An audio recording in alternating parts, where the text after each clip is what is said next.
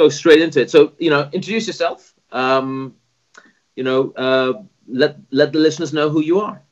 Yeah, sure. So David Burns, hello everybody. I grew up in the UK on the little southeast town of Eastbourne that when I tell people that, they always say with all the old people.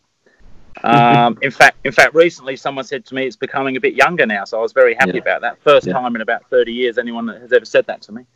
So, great upbringing, seaside town, lots of, fishing and very healthy lifestyle. So, very grateful for that. And then I went to school in Bexhill-on-Sea, good old Catholic school, which, begrudgingly, actually, because we used to get up super early to catch a train to school.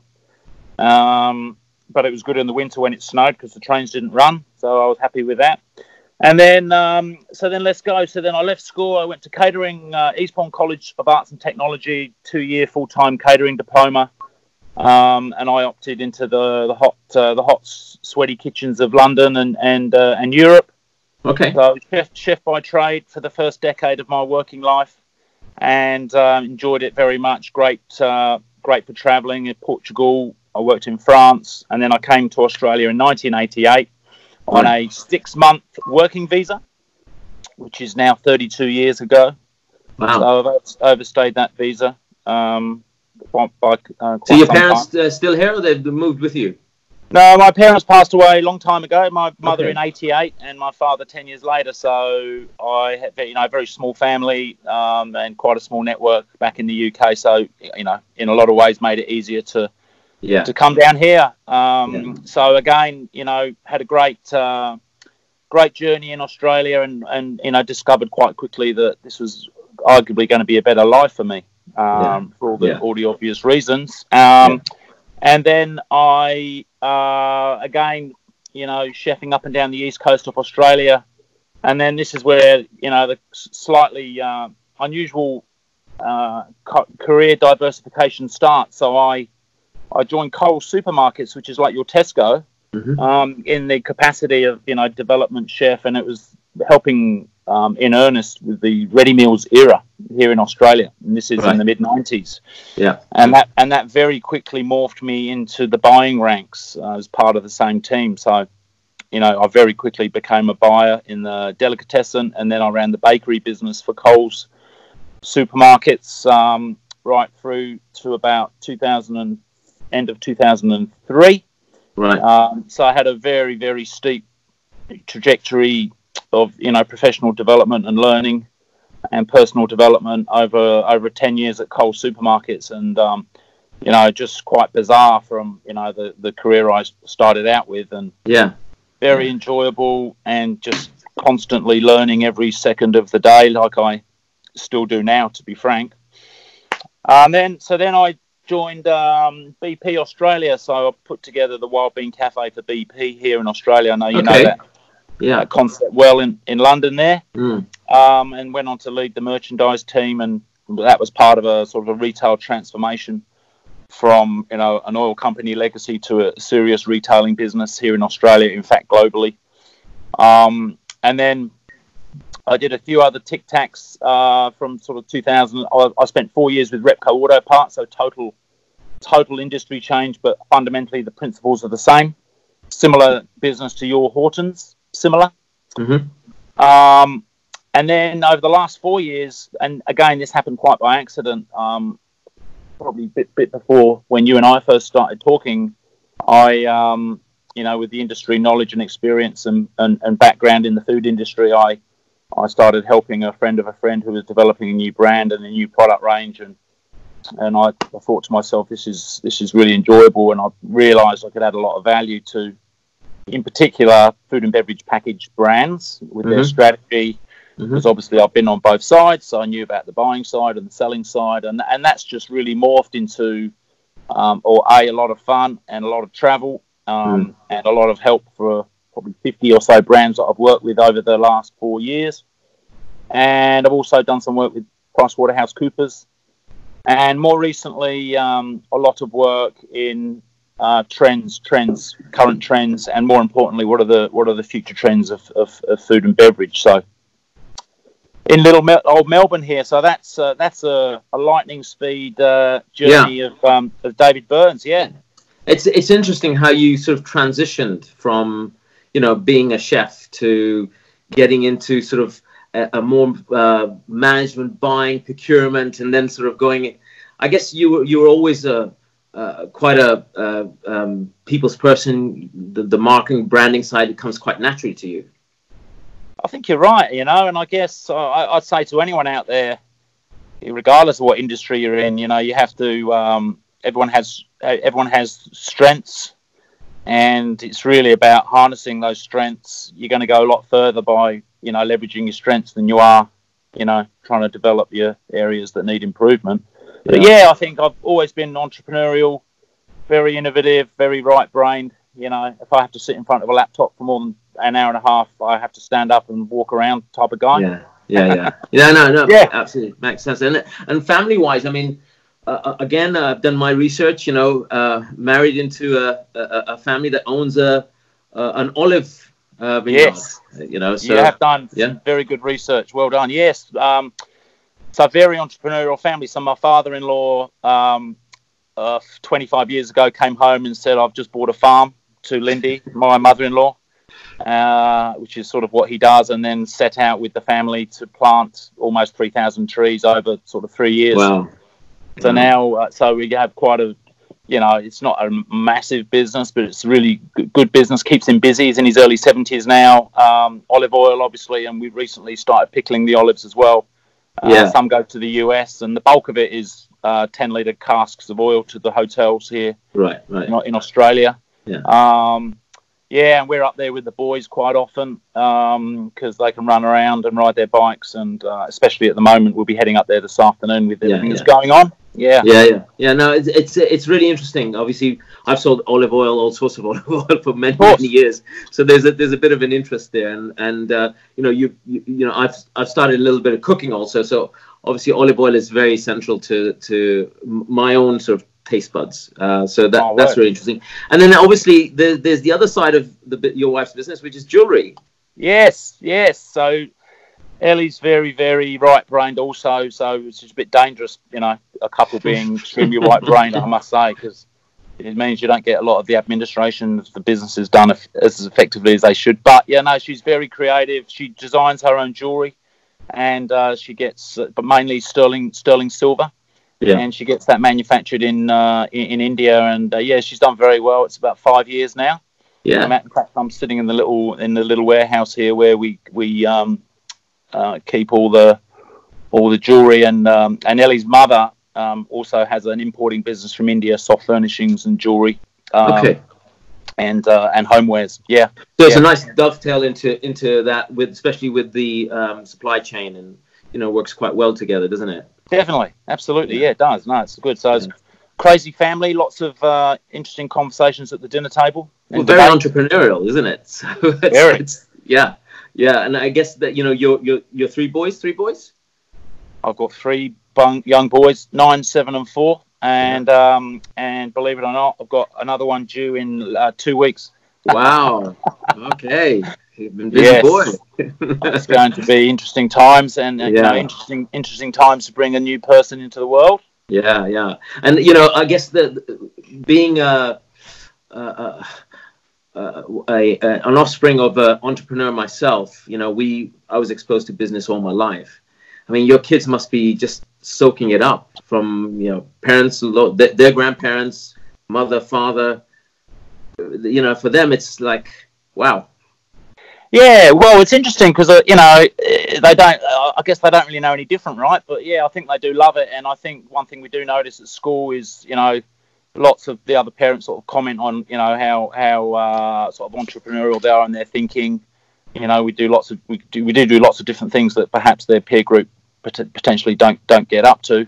Right through from fishing out in the bay and the farming piece. So it's amazing. It's amazing for the kids. I should say have older children too. So they're older now, adult children as well. So it's never a dull moment. Yeah, yeah. I remember you just reminded me when we were out in Saudi. I grew up in Saudi with my father was an engineer there, and he used to run a business, and he had a construction site, but a camp for his 1,000 odd people. We actually built a go-kart with a motorcycle engine completely from scratch. My brother and I. We were like 10 or 11 or 12 at that stage. So when you have those sort of facilities available, you do really creative things when you're quite young. Oh, no doubt about it. It's a phenomenal experience to have when you're at that age. Yeah, my father-in-law is very handy, naturally handy, and he's been amazing with Luca, who's my 9-year-old. The other day, Luca was screwing in these flashy doorknobs on the back of his bedroom door so he could hang his dressing gown on, and I heard him say, "Oh, whoop, bit far," and put the drill into reverse, back out again. And he's just turned 9. So yeah, it is amazing. But again, they don't know any different. Right? Yeah. So I mean, interesting. So you run DJB Food Group? Yeah. Tell us a little bit more about it. Yeah. Yeah, so they're my initials. I thought it'd be a good place to start. Have your business named after yourself is always a good thing for many reasons. And so I think what it's morphed into. I think in terms of reputationally, I think I've done a good job in I guess stamping some sort of authority on this food and beverage industry, particularly in the packaged food and beverage area. Through some of the stuff you mentioned, I've published a lot of sort of semi-helpful content. I have 2 partners in the UK in London, so we do some referring either way, right? a bit like the Ashes. Yeah. So that's really good, and I've got contacts in the US, and obviously with the proximity to Asia, we've done quite a bit in some of the Asian hubs like Hong Kong, Japan, Vietnam, Singapore, etc. So what do we do? So it's a very holistic approach. It is mainly packaged goods, but we have done some work in food service as well.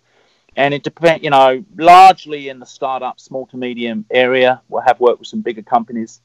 And, one of the things I was really conscious of doing early in the piece is really, part of your reputation of what you do as a consultant is some great case studies, right? So I was lucky enough to work with Remedy Kombucha here in Australia a few years ago, now in the UK and the US, and been 50% or almost half acquired by Lion Nathan. So, and I use that and 1 or 2 others as good case studies for people to think, okay, great, well, if he's helped them, then they can help me. So that's very important, and so I do use that. And then it's really at the highest level, it's strategy, and it starts off with are you? I'm talking to potential brand now. Are you across all the insights, pricing? What are the trends? What are the gaps in the market? Are you positioning yourself appropriately to create success? And there's this whole piece of around commercial viability. Yeah. Which is the piece that really a lot of brands, particularly, the startups and small to mediums, but even large businesses sort of struggle with. And that's broken into 3 pieces. 1, the timing of what you're doing, is the most important thing, right? So Are you too early? Are you, too early where no one's going to understand what you're doing? Are you too late where there's a million competitors and it's going to be hard to cut through? Yeah. And then the insights, as I said, is there a need for your product and brand? Have you asked the consumers? What have they said? That's missed. And then, again, the most important part is it's not just about your product, right? It's all about your brand and your purpose and the greater good that you're trying to create. And that's the why, I guess. Yeah, exactly right. Yeah. Yes, and then why'd you get up in the morning? Why'd you do what you do? And exactly. Yes, and then it becomes a sales, distribution, and marketing play, and a lot of hard work. So we get involved in all of that, varying stages depending on where we're at. I've worked with a big pie company up in Townsville for almost 3 years now. Some of the engagements are 3 months, but very dynamic and very exciting. And how do you find? It's interesting. How do you find, especially the startups? Because one of the biggest challenges I've come across a few of those sort of scenarios here is to take somebody like yourself on. If there's a cost issue for them, how do you overcome that, especially with startups? It's a very good question. Look, I think It's been an issue over the years, but obviously it's been 4 years now, so I've survived. I think at the end of the day, my pitch to the smaller guys who have, affordability challenges is, it's really, in the scheme of life, it's not a lot of money. It's for a monthly engagement, it's kind of over a year, and obviously I'm not totally dedicated to their brand either. It's, it's sort of an average kind of wage for a full-time person. Do you know what I mean? Yeah. So yeah, and then we're able to sort of work with 6 or 8, or we maybe had 10 brands at one stage. So obviously got to be careful with how many brands you can work with. Sure. And then look, there's lots of different ways to skin the cat. Potential. Depending on the brand and the potential. I mean, if there's enormous potential, then arguably a little bit more flexible with potential deferred payment or different payment scheme or higher commission and a lower base. So we look at the commission as well. So as we build their business, we get a commission on the sales, which is much more palatable for the brands, but obviously less palatable for us. Yeah. So there's, at the end of the day, I think to a degree, we tailor a package that's affordable, but obviously we can't do it for free, right? Because we've got to eat as well. Yeah. Sure. It's interesting because, I mean, you have such a versatile range of products that you sell. I mean, I've seen it through the videoing that you do and the social media. Social media obviously is a big part of what you do. It has to be. Where you sit, branding, social media kind of goes hand in hand, doesn't it? It is, and it's quite funny. Like, fortunately for me, is I'm quite creative, and I've actually had very little training or coaching on social media and what to do and how to do it. So I've really Instagram and LinkedIn, and LinkedIn in particular, but Instagram is my other one where I sort of play around with. And my Instagram, I mix a bit of family in there, as you've seen. 6,500 followers. I mean, wow. That's right, and it's nice and authentic. It's authentic, and I think people like that. And I just tell it as it is. If the boys are in there, so be it. It is key. And I have had a lot of the business we've generated has been through word of mouth or through my social media. And I think what people like to see is the man himself. They like to see that human element of who they're dealing with. I think one of the things that we where I am in my age, and obviously my sons are in their sort of early 20s now. And they're teaching me a few things on and sales and marketing. Definitely. And gone are those days where you have a marketing degree and you have a marketing qualification. You come into it's all blurred. The whole thing. Everyone's doing a little bit of it. It's really finding the right formula, and you do it beautifully through your some of the videos that you put out. And I love it, the fact that you talk about, because I sometimes have a problem talking in front of a camera. Also, I get quite nervous. So I think you put out a video about slow down. You don't have to rush what you say. It's wonderful. It's the right balance between stuff that's brand related, work related, and other bits that support your listeners. Yeah, it's funny, those some of the 1 minute videos you're referring to. I don't like to put a video up, or if I haven't done it in one take, they're absolutely all one take. Call it one take wonder. Yeah. So a bit of a rehearsal. I just have a few bullet points on a piece of paper. You might notice me glancing to the left every now and then. Yeah. But they're all, believe it or not, they're all one takes.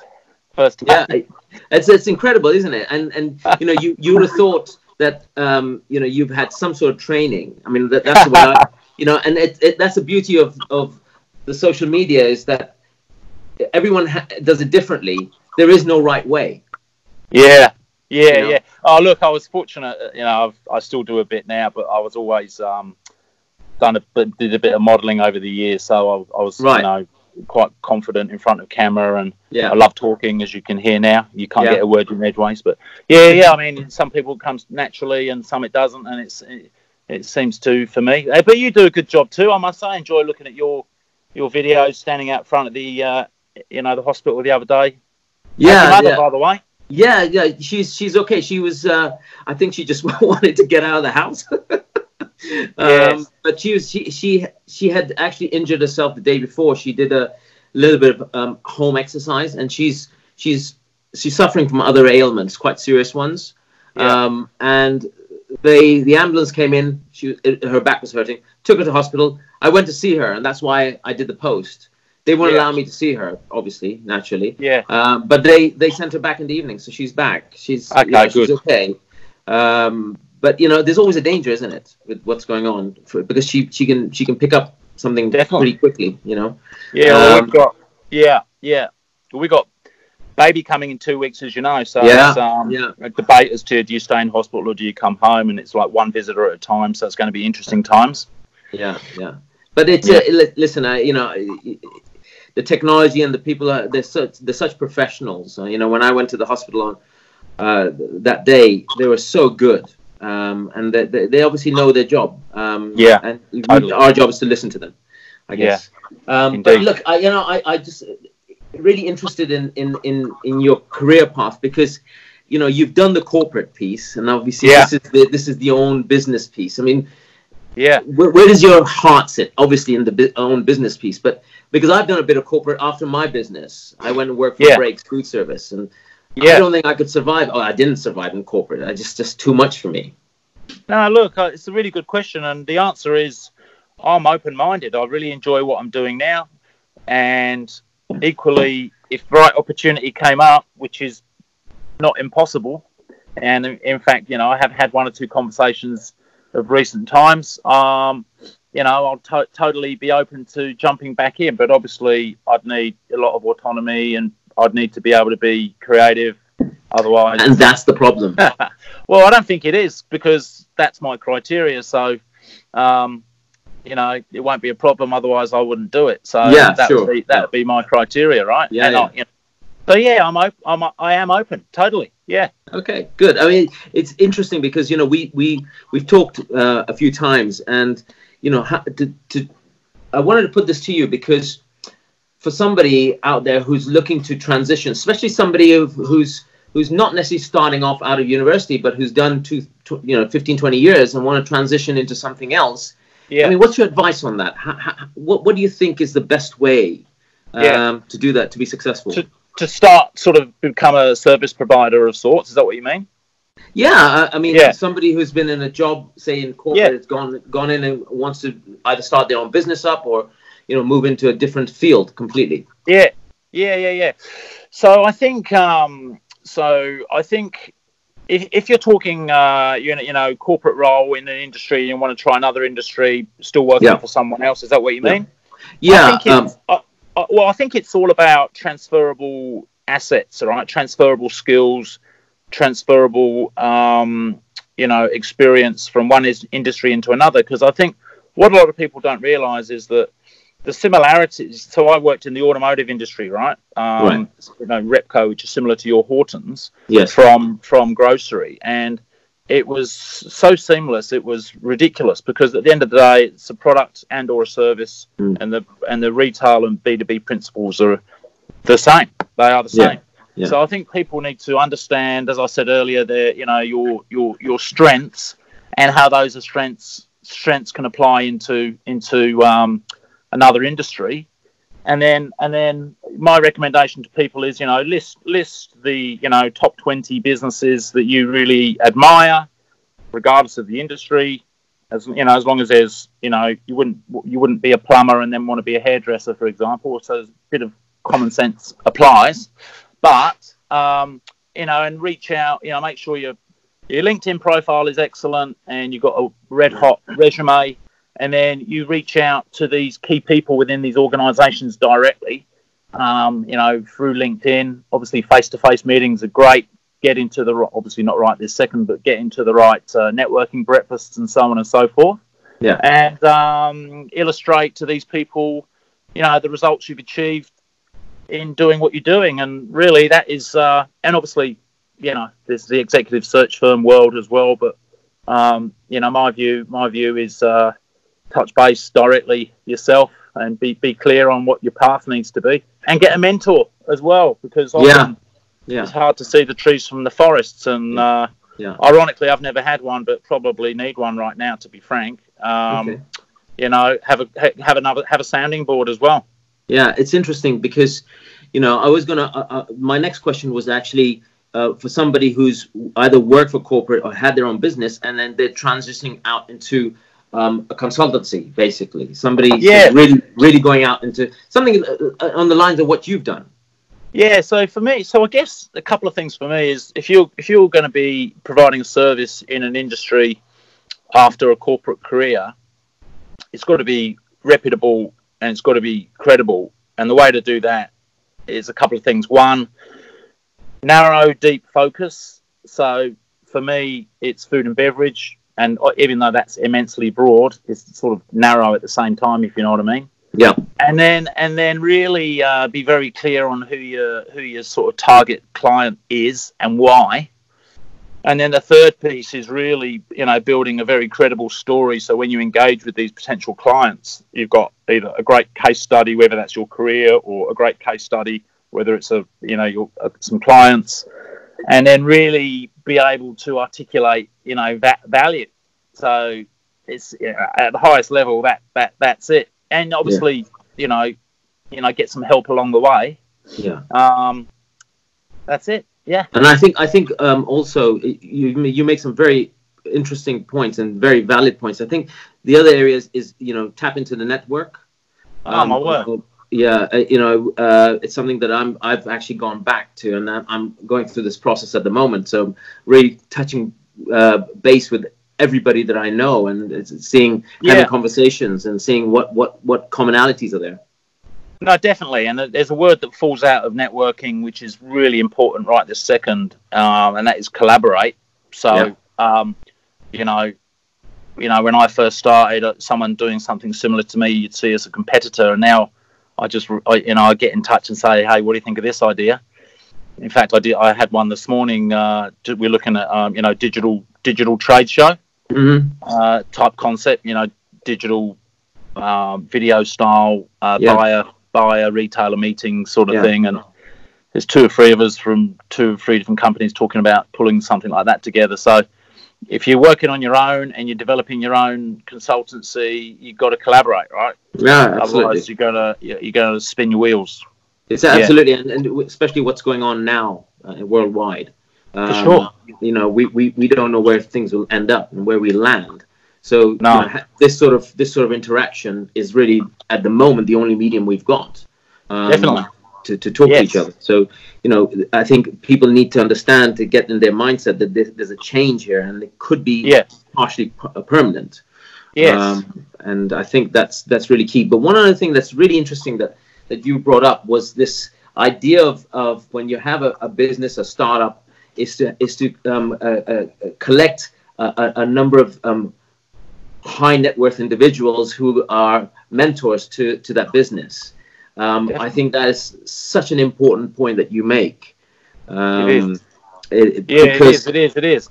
And also with the networking thing is interesting. You know, I guess I'm talking mainly on LinkedIn here, but also face to face. You know, people try and link in. People try and limit who they're networking with on LinkedIn. You know, someone tries to link in with you, and you sort of look at it and go, well, why would I link in with that person? They're not going to add value to me or my life or my career. But you never know who they know, right? Yeah, absolutely. And that's why that conversation is so important. And, you know, taking your advice, you know, just today I've contacted a company called In Touch, who actually help people like yourselves, people like myself, and place us into boardrooms as non-exec directors to help businesses. And especially if you think of where things are now, companies that are on their knees, and they need as much help as possible from those experienced people, you know, to help them to get back onto track. And, you know, if I was describing to the individual I was talking to today, you know, if you look at me, I based on my own experience and where I've come from after losing a business, is that I'm not necessarily sort of risk averse, but risk aware in my approach to things. Yeah, well, I think it's an interesting point just raised there. One of the things we do, in fact, I see my job as helping businesses reduce their risk as well as grow their business, right? So it's optimize growth and reduce risk. So I spend a lot of my time telling people, suggesting to people what not to do. probably more often than what to do, right? Yeah. As entrepreneurs, it's easy to say, I wanna do this, I'm going to do that, and you know, often you have a lot more success being very clear on what you're not going to do. yeah. It's interesting, and I think those pair of eyes that sit outside of that sphere, that you know, where the forest sits. That's why it's. I think it's you make this point so well that, you know, you've got to get these 2-3 individuals into that boardroom to give you that outside view, and consistently keep on bouncing things and facts and ideas off of them and get their view on it. Yeah, exactly. Well, you know, I guess it's two things. It's, you know, having a really good plan first, you know, medium to long term plan, and then, you know, the are we on track sort of forum. Yeah, and I think one of the other things is, I was talking to Hayden, my oldest, and he works for a tech business, and they're suffering at the moment. But the interesting thing is that if you bring in those sort of individuals, and if you bring in those individuals in the sectors that you want to work in, so that gives you those insights into potentially those people will give you insights. They'll give you what are the pitfalls, what are the advantages. It allows you to actually gain knowledge from those mentors to be able to go into a new sector, a new market that you want to tap into. So you make this wonderful point. Just want to talk about also food. But that's your life, isn't it? It is. What's trending at the moment? Yeah, so obviously, you know, it's no secret. There's an enormous movement within the, you know, wellness, food and beverage, or you know, better for you, or whatever catchphrase you'd like. And all the emerging trends largely are in that health sector. So I'll talk about one or two. So, you know, there's this whole movement that you'd be aware of around alternatives, or you know, staple swap outs, or you know, a couple of names that we call it. And, you know, so this probably started about 12 or 13 years ago with soy milk, right? A dairy alternative. So, you know, started off with soy milk, and that's almond milk, and there's every milk you can shake a stick at. In fact, in Melbourne, half of coffee drunk in cafes is not cow's milk, it's alternative milk.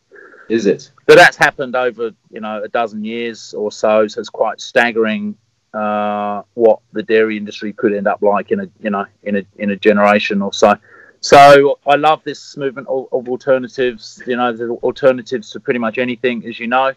And then within that, there's this meat, you know, the alternative protein or alternative meat movement. So that's just going to grow and grow and grow. And then within the alternative space, there's a lot of the really exciting stuff happening in alcohol.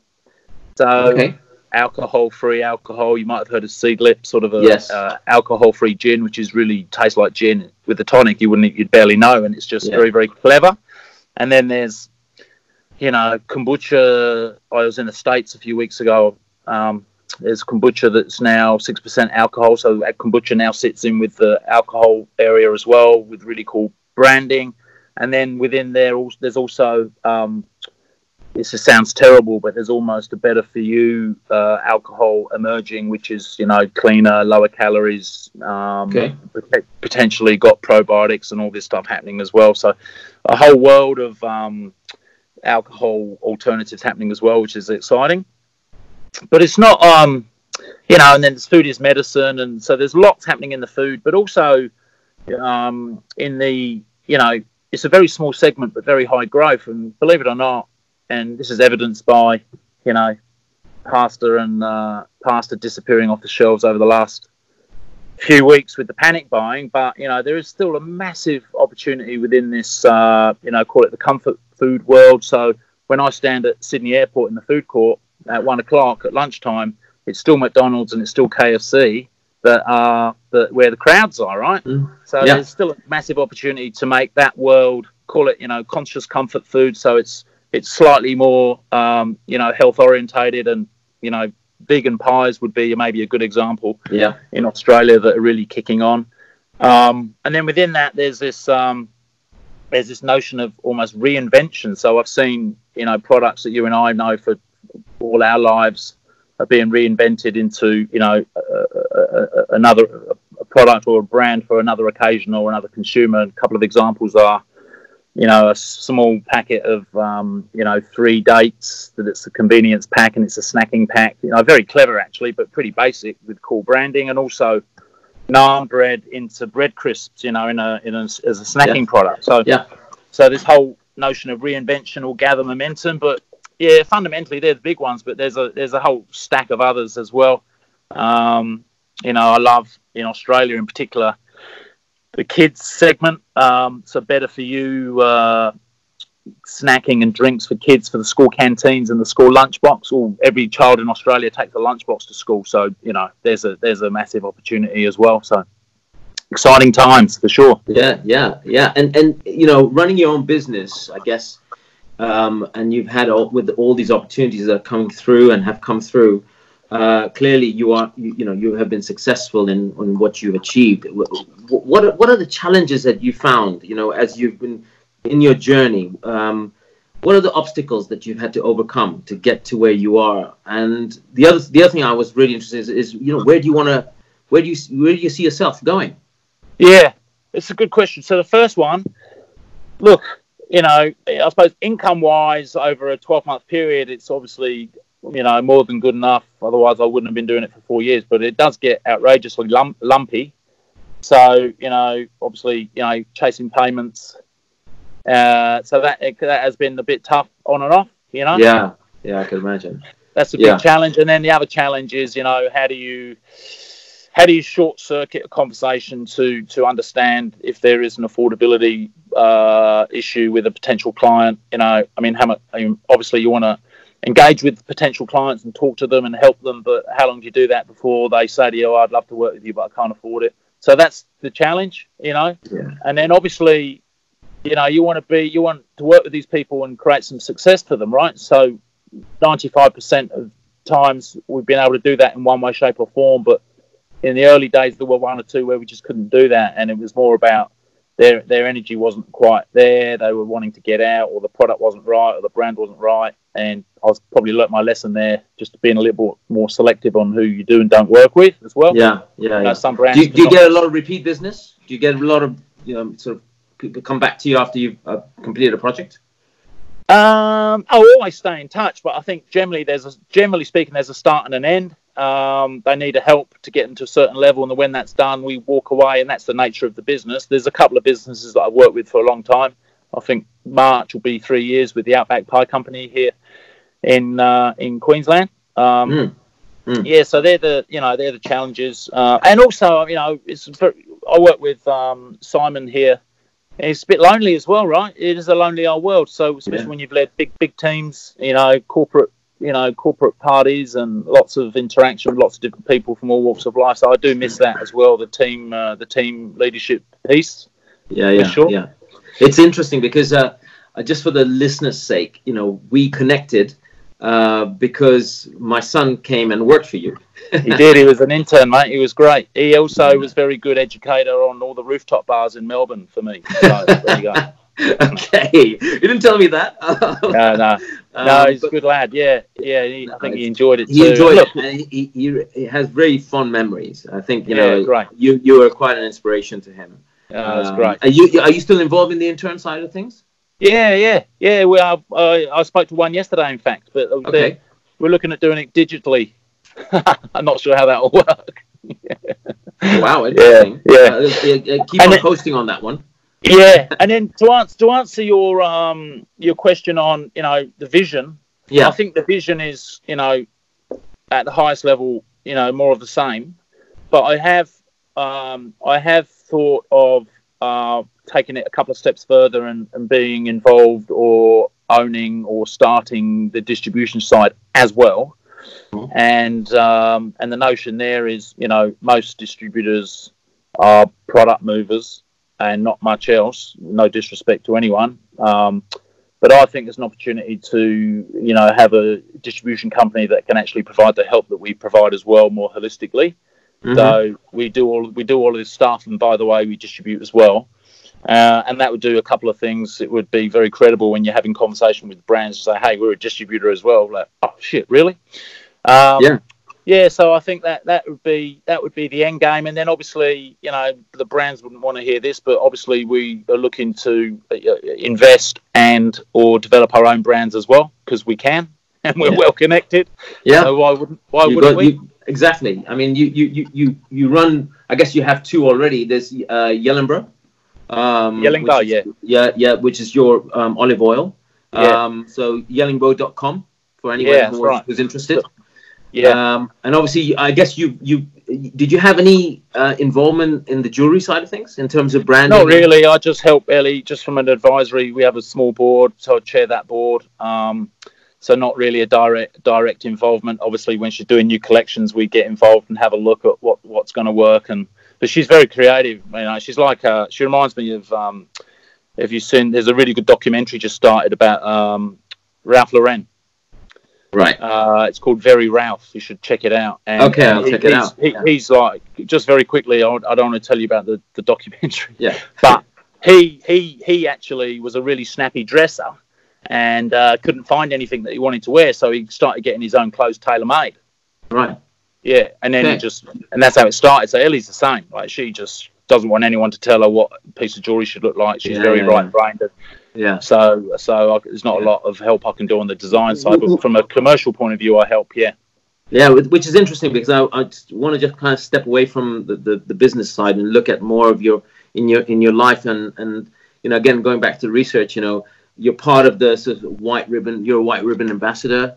You know, involved in White Lion as mentor. You know, you do a lot of other things that are, I think, very important to you, aren't they? Yeah, I mean, I do love, you know, the giving back piece. I don't know where that comes from, to be honest, but I think, you know, if everyone did something for, you know, people in need, then the world would be a different place, right? Whether that's time or financially or any other way. But yeah, so the White Lion was helping young people coming out of the justice system to adjust, and White Ribbon's actually now. It's actually now ceased, White Ribbon, sadly, in Australia. But yeah, that was helping, you know, promoting awareness of to stop violence against women from men. Yeah, absolutely. And I just want to touch on one other thing that I guess it was, I mean, to use the word challenging, I think it would be an understatement. And you posted on your social media on what happened to your son, Remy. That was, I was shocked when I read that. And, you know, credit to you, my friend, credit to you for having the courage to actually post something like that, because that's something people find difficult to talk about. Do you want to share that? Yeah, no, it's a really emotional time. It was, oh my God, it's 3 years ago now, was it? It was 15 months. And cut a long story short, there's a big issue in Australia with drownings in backyard swimming pools. Right. A lot of Australian homes have a swimming pool in the backyard. So, and then God knows how many years ago there was legislation came into every pool had to be fenced for obvious reasons. Yeah. So we had a good fence and a gate, and the edited version of the story is we were out down the park, and my father-in-law was at home, and he was cleaning up around the pool, and he propped the pool gate open with a chair, which is even if the family's in Brazil, what's one thing you should never do is prop a pool gate open, especially obviously when you've got little ones.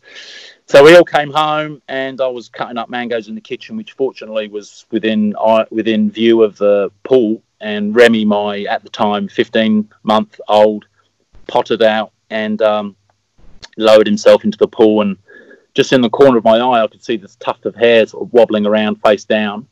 And then, just like Superman, I went over the kitchen table, over the fence, and I was in there and lifted him up, and he's sort of spluttering already, thank God. And called the ambulance and all that rigmarole, and he was all right. So I think he was probably face down. I'm guessing it was, you know, maybe 10 seconds, and it actually allegedly can be as quick as 45 seconds for that to be all over. So yeah, and I did, and it was the middle of summer. It was January, so I did want to write about it just to heighten the awareness. I mean, I know a friend of a friend who lost twins, and I think don't quote me, but I think it's somewhere in the region of 250 or 300 littlies that do drown in pools, and it's largely through damaged fences or malfunctioning fences, and it's just just a horrible thing. But, you know, lucky escape for me.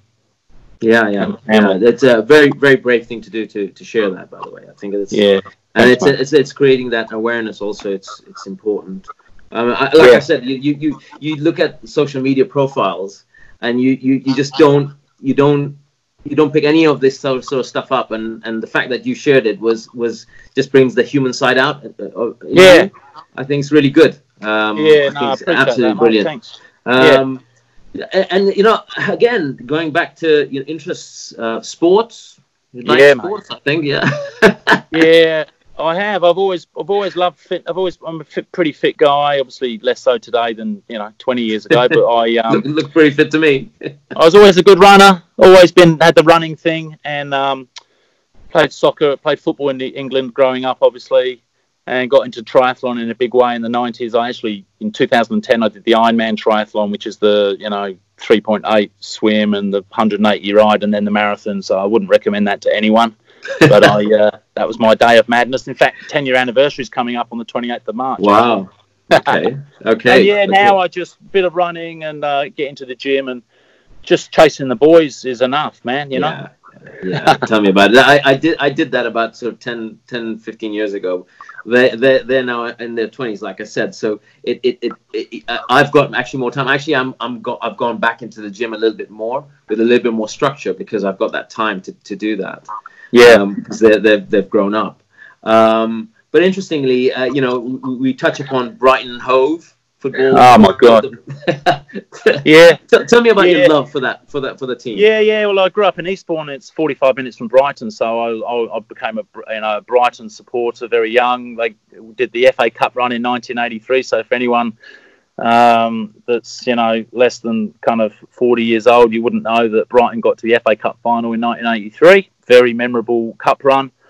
And then I saw them numerous times, obviously, and follow them now, and it's been bloody frustrating the last year. Graham Potter's done a great job, different playing style, but they just can't score goals. It's bloody frustrating. And then I think my prediction for what will happen with the Premier League. You want to hear that? Yeah, might as well. The boys were just to let listen to those. The boys have a podcast called the Premier League Trio. So they said, look, listen, if you want to go on there, they're happy to bring you on as a guest and talk football for half an hour, 40 minutes, whatever it is that you want to do. I might do that. Tell me. What are your thoughts? Yeah, I think, so as everyone would probably know, if you half follow the football, Premier League's finished at the moment. I think they should finish the season regardless of how long it's going to take. And I think, it's all about Liverpool, to be honest, because they're so far ahead. I reckon they should get together a couple of neutral grounds and smash out the rest of the season in, 4 or 5 weeks, probably 2 games a week, and then worry about next season. When next season comes around, whenever that might be. And obviously all these games will more than likely be played without crowds. So I think that would be the best outcome, in fairness to everyone, and obviously, financially probably we'll get some things back on track as well. So, but let's see, eh? Yeah, let's see. I think there's so many things that have been affected by this, football, Olympics, so many other activities. And I think it'll be interesting to see where that goes. Just on a sort of, as we're sort of tailing off, the Corona, COVID-19. Yeah. I mean, what's your thoughts on the virus in terms of how it'll impact, and especially in Australia, because obviously we're in the UK, we're I guess a little bit ahead of you in terms of the curve. But for yourselves, I mean, what's your view in terms of the impact on Australian life?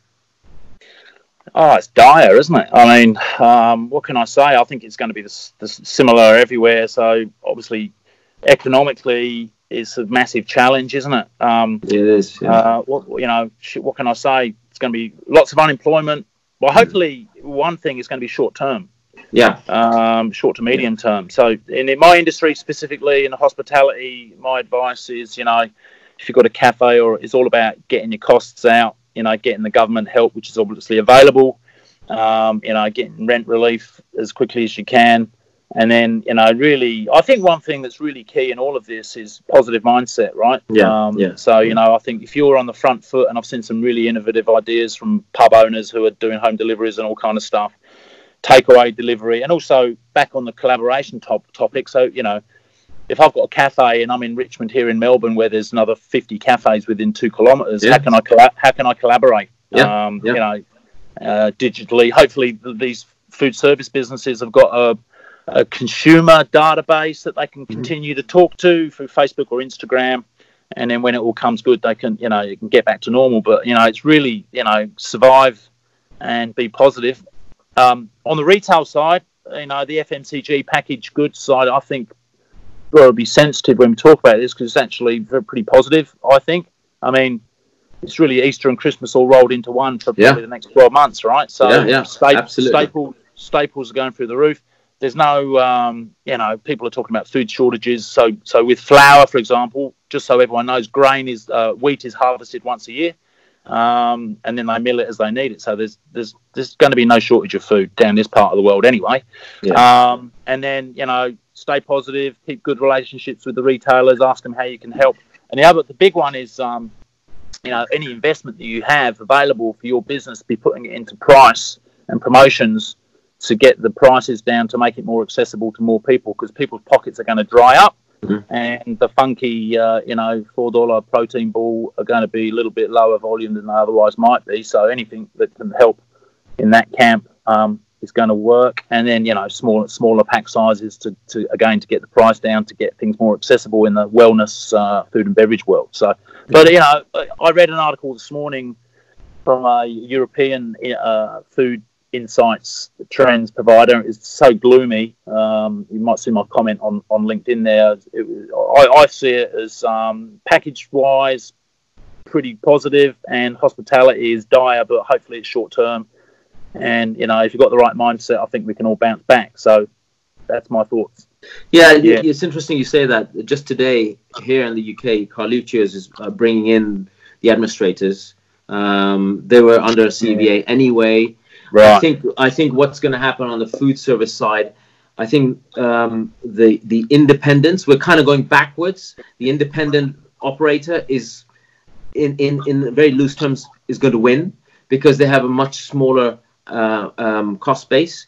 There's a lot of government support in terms of the furlough scheme for paying the employees their wages. There's also rental waiving going on, and other sort of schemes that are coming in. The larger businesses that have 30, 40, 50 sites, they're the ones who are going to be actually hurting. Even if you take the wage scheme away and the rental away, there's just that cost that they're carrying.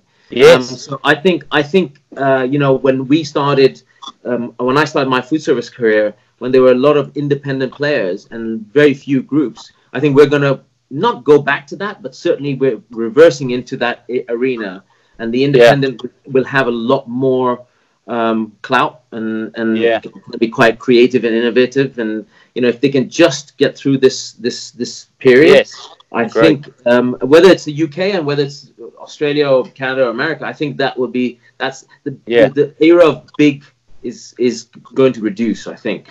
And that, honestly, I know that there's jobs involved and everything else, and don't want to sound heartless, but we need a rebalancing, a readdressing of the way things have been, especially in hospitality in this country, at least anyway. And my own experience of the last 18 months, 24 months of losing my business and going through the stress at that level, for me, nothing's changed. I'm still at that stress level. So, sitting at home and experiencing, yes, obviously there's a health issue, but that stress and that pressure is there. So I've got used to it.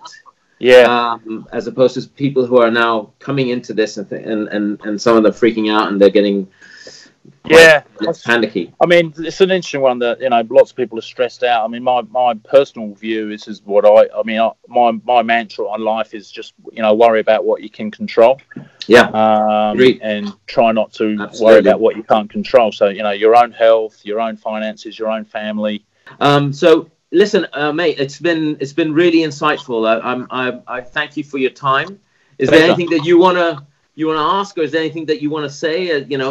No, look, if people out there listening want to have a chat about anything, particularly in the food and beverage world, my djbfoodgroup.com And all my details are on my LinkedIn profile there, David J Burns. And just give us, if you want to have a chat, and, you know, if you can't see the trees from the forest, just give us a buzz, and we'll have a. Well, I'll share your details on the post anyway. That'll be really good. And you know, listen, I if you're ever down this neck of the woods, please.